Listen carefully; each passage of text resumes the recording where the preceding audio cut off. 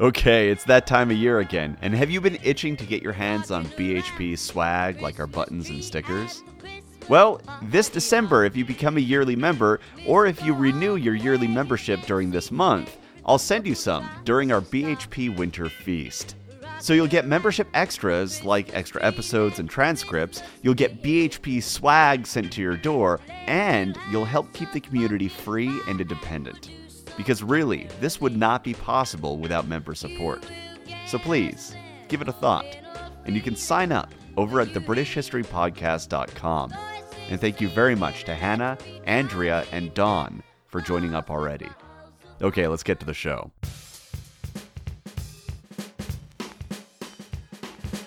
Welcome to the British History Podcast. My name is Jamie, and this is episode 145. The Rise of King Aethelbald of Mercia. Alright, as you probably guessed from the title, we're talking about the rise of King Aethelbald today, but only sort of. The thing is that as you get into this episode, you're probably going to notice that we're basically talking about everyone but Aethelbald. And that's because of the way our histories are written, but rest assured, what we're really talking about is how and why Aethelbald was able to form his Mercian hegemony. Okay, so we ended our last episode with the death of King Ceolred at a banquet. And he went out swinging, or more accurately, gibbering and cursing the heavens. And let's face it, Ceolred was a colorful character, and he really brought his A-game right until the end. I mean, you really have to work hard to completely destroy Penda's dynasty. But he pulled it off. And now that he was out of the way, the throne of Mercia was open. Ceolred's rival, the man he feared so much that he drove him into exile and tried to have him killed, Aethelbald, was still living in the fens of East Anglia. And despite his less than glamorous surroundings, he was making friends, largely through the assistance of St. Guthlac. So bishops, nobles, and various other unnamed individuals in the upper echelons of Mercian and probably East Anglian society were coming to meet this Aetheling that Guthlac favored and King Ceolred feared. And although Guthlac had recently died of fever, Aethelbald was still well positioned to take the throne of Mercia. Now this is something of a spoiler, but I want you to be able to see the forest for the trees here. And the thing I want you to know is that you really cannot overstate how big of a shift in Mercian politics this was. For nearly a century, the line of Penda had dominated Mercian life. But now, the line from Penda's older brother, Eowa, was moving in. Specifically, Eowa's grandson, Aethelbald. And actually, the line of Eowa would prove to be remarkably powerful.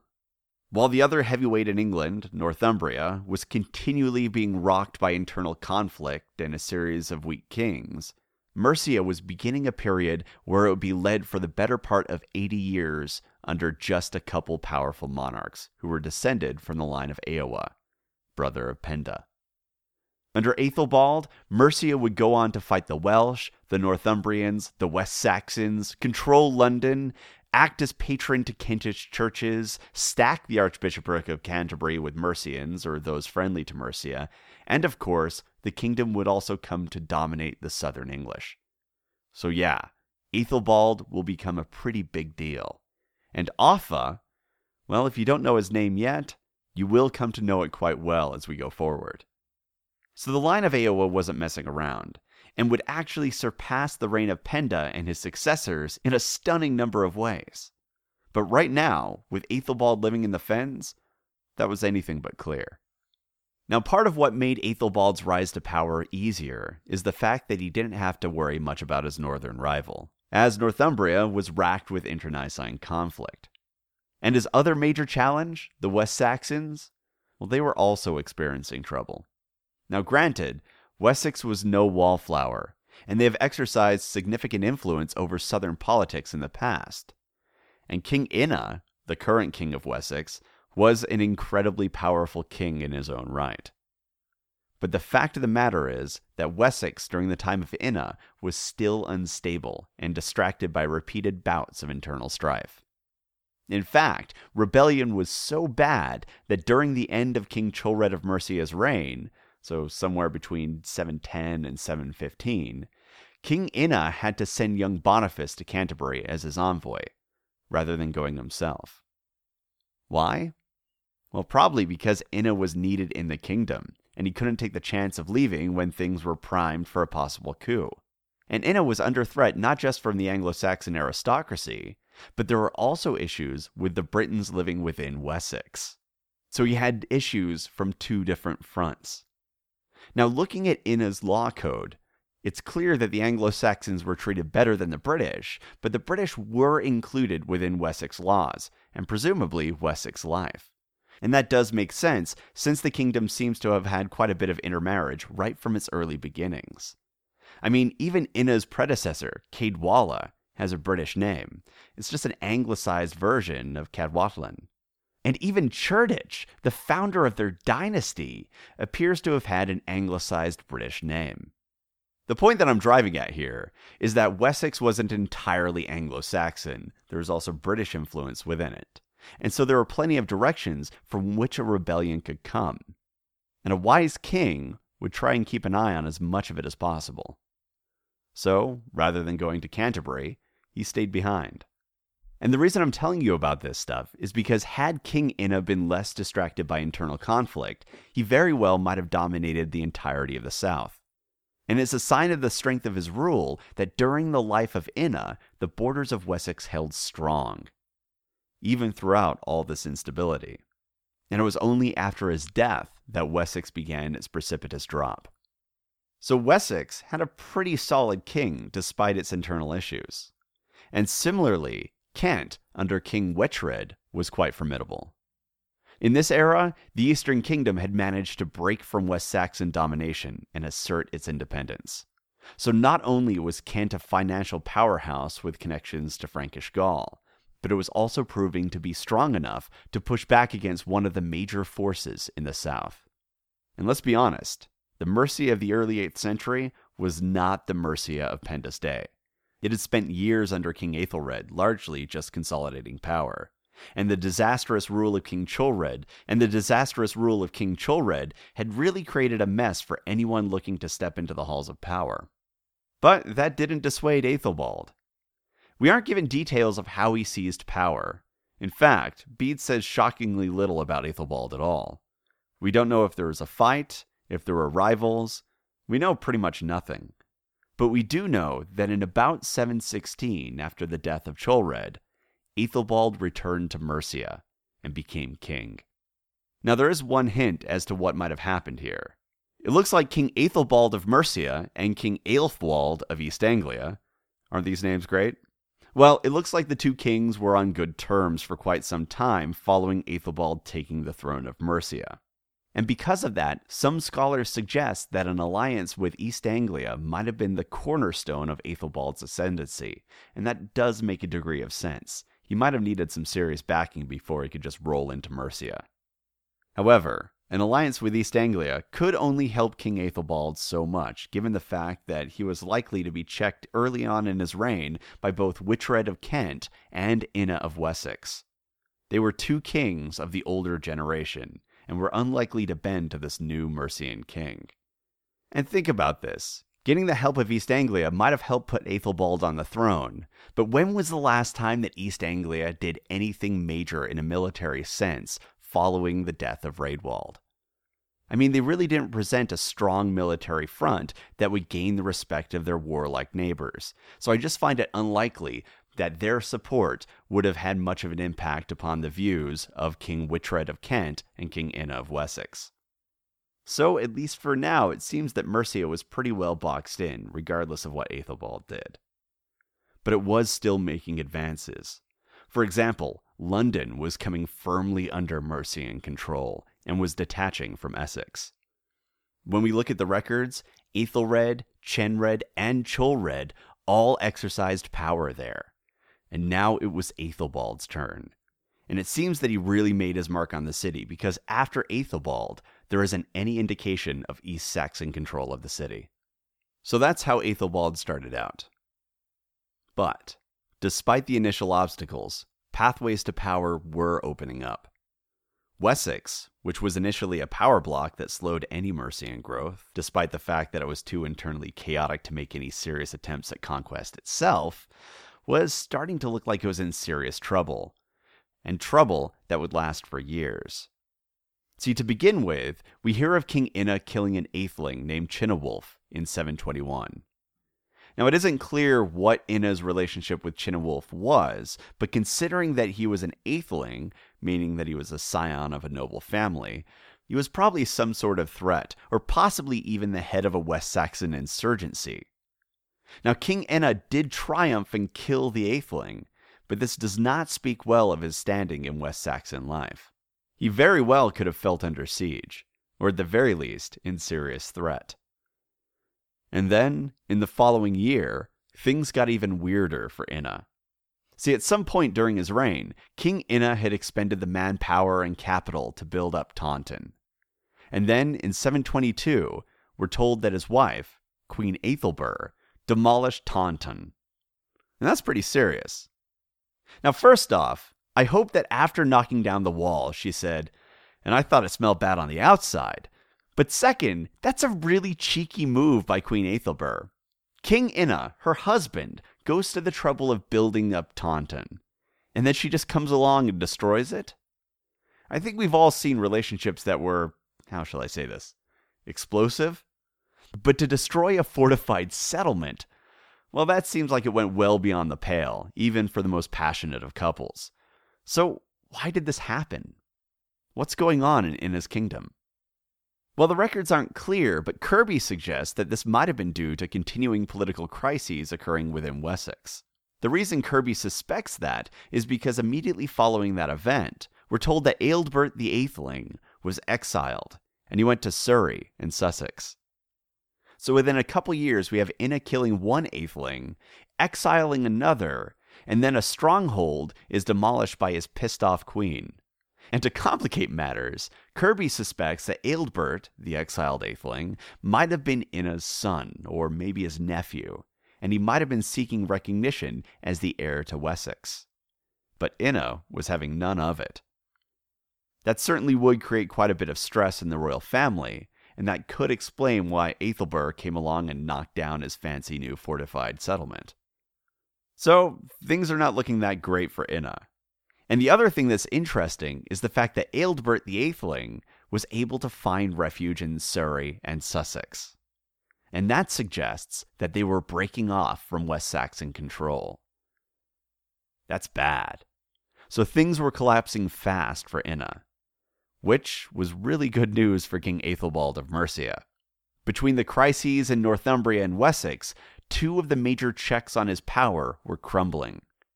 And the last major power that could challenge Mercia was Kent. And actually, they weren't doing very well either. King Wictred of Kent was old school, but he was also just old. And in 725, he died, leaving the kingdom to his heirs, Aethelbert, Eadbert, and Ulrich. Aethelbert was now King Aethelbert II of Kent, and he became the king of eastern Kent. Eadbert became king of western Kent, and Ulrich, well, he could just wait and hope that someone got sick and died before producing any heirs.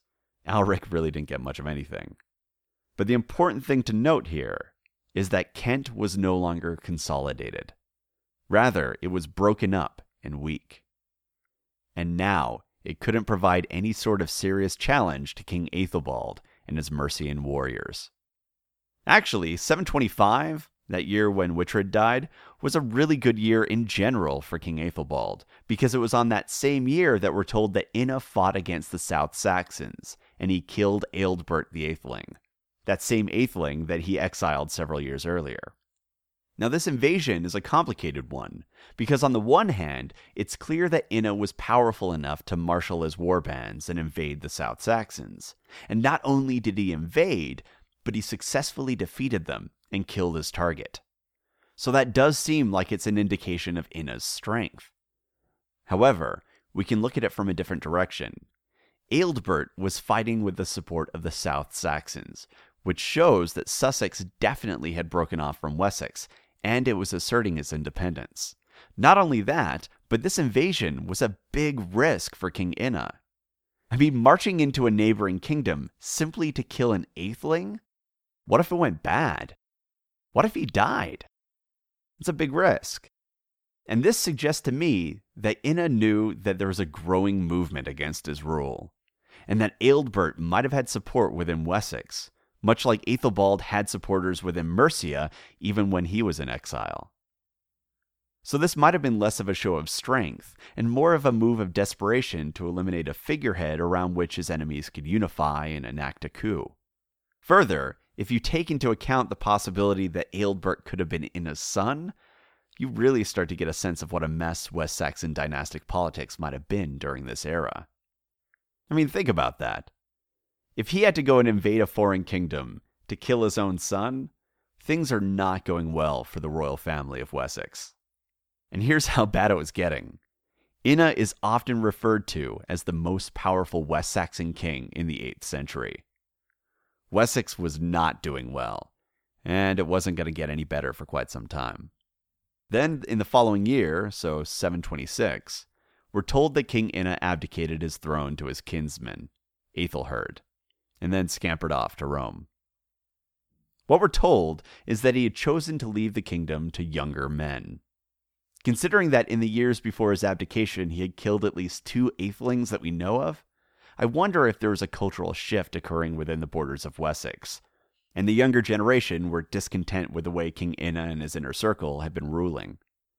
Whatever the case, much like Caedwalla before him, King Inna chose to leave the throne and make his way to Rome.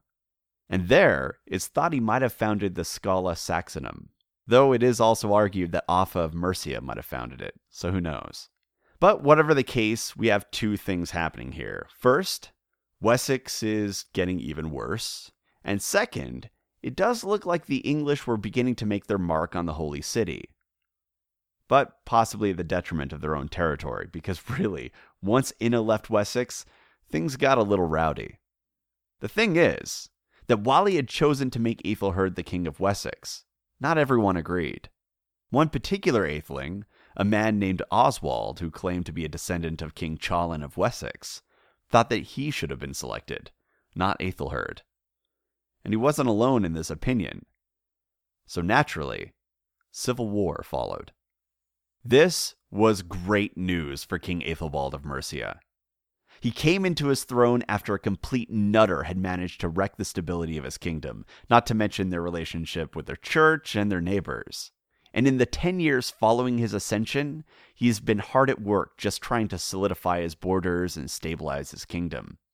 Meanwhile, he must have been all too aware of how exposed his kingdom was, with Northumbria, Wessex, and Kent all commanding enough power to annex portions of Mercian lands if they wanted to.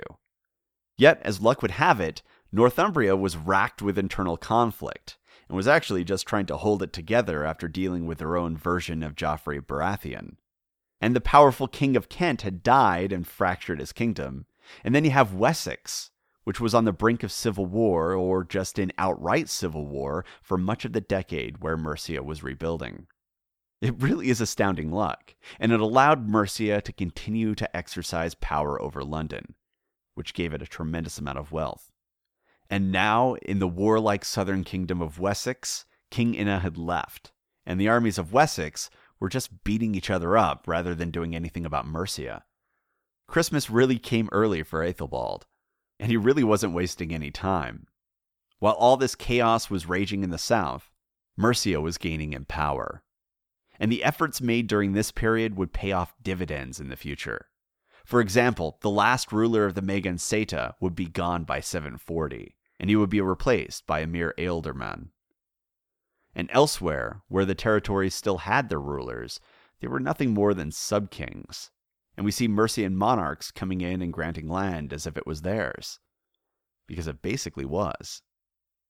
Moreover, the good news kept rolling in for King Aethelbald of Mercia, because we're told that in 729, King Osric of Northumbria died, and Ceolwulf took the throne.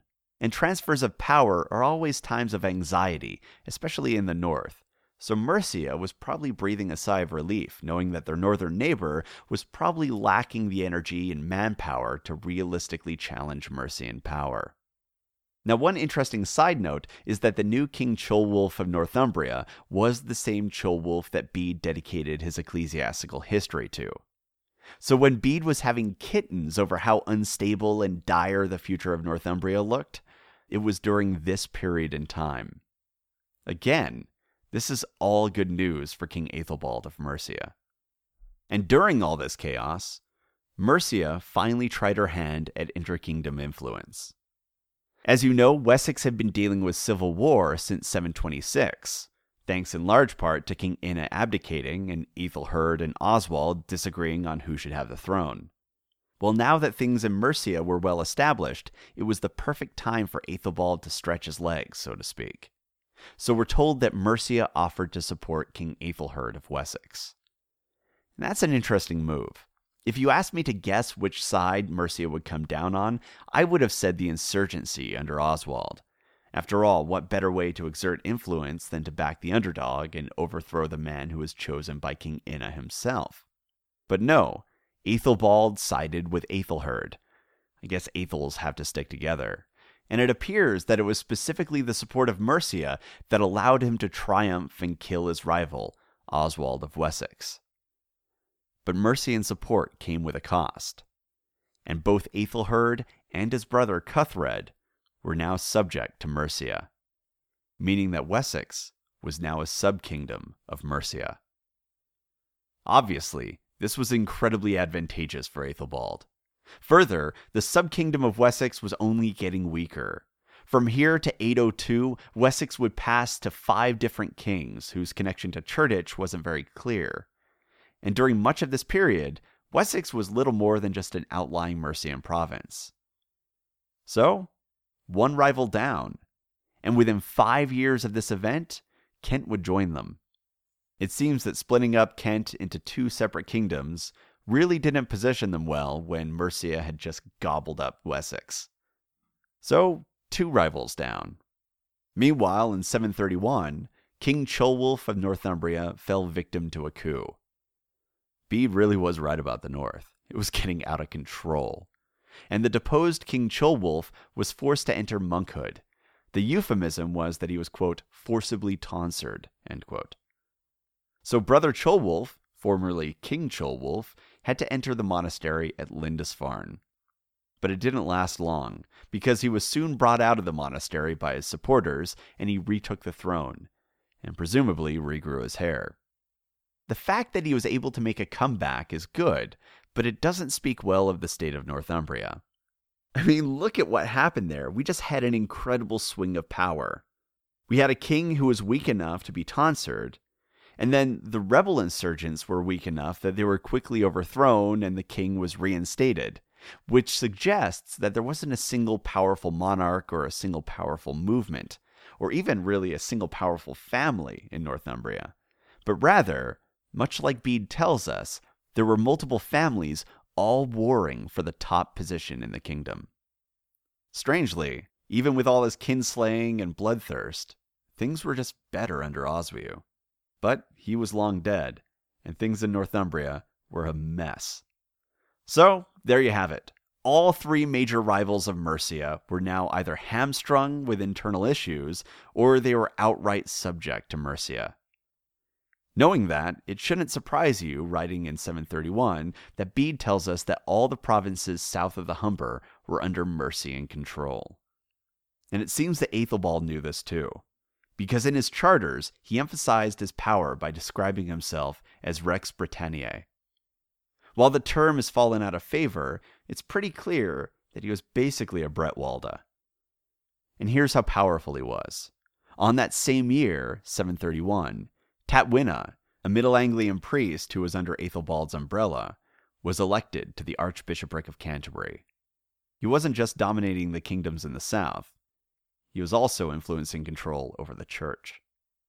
And it seems that Aethelbald and Mercia managed to do this largely because they didn't fall apart when everybody else seems to have. But it really is surprising, isn't it? Aethelbald took the throne in 716, and we didn't hear much about him for over a decade. But here we are, 15 years later, and he's controlling the south. He's powerful enough that he's almost certainly placing friendly clergy on the Archbishopric of Canterbury, and he's styling himself as the King of Britain. Not too shabby. And honestly, it really does seem like he was the king of at least the southern English at this period. For example, in 733, we're told that King Aethelherd of Wessex lost the territory of Somerton to King Aethelbald of Mercia. So Mercia was expanding. And after that event, Aethelbald became the direct ruler of a large portion of Wessex beyond Selwood. So Wessex was being annexed. Not only that, but as part of his show of strength, King Aethelbald of Mercia had King Aethelherd of Wessex as well as his brother Cuthred witness the grants of land. He didn't just take the land, he made them agree to it. Mercia was now dominant, and Wessex couldn't even secure the territory along the Thames. I mean, King Aethelbald was so powerful in Berkshire that he was able to hand over land to the Archbishopric of Canterbury. And even the monks of Abingdon saw King Aethelbald as their protector. I think it's pretty clear when you look at the record and you put everything together that we are now thoroughly in the era of Aethelbald. But that didn't come without its own challenges. And those of you who are in the Facebook community likely know what some of those challenges were. Our new king of southern England had a bit of a filthy habit. And you'll hear about that on Monday. In the next episode, King Aethelbald, a whirlpool of perdition. Okay, as always, if you have any questions, comments, or concerns, you can reach me at thebritishhistorypodcast@gmail.com. We're also on Facebook, Twitter, Tumblr, all of it. And you can find all of those at thebritishhistorypodcast.com. All right, thanks for listening.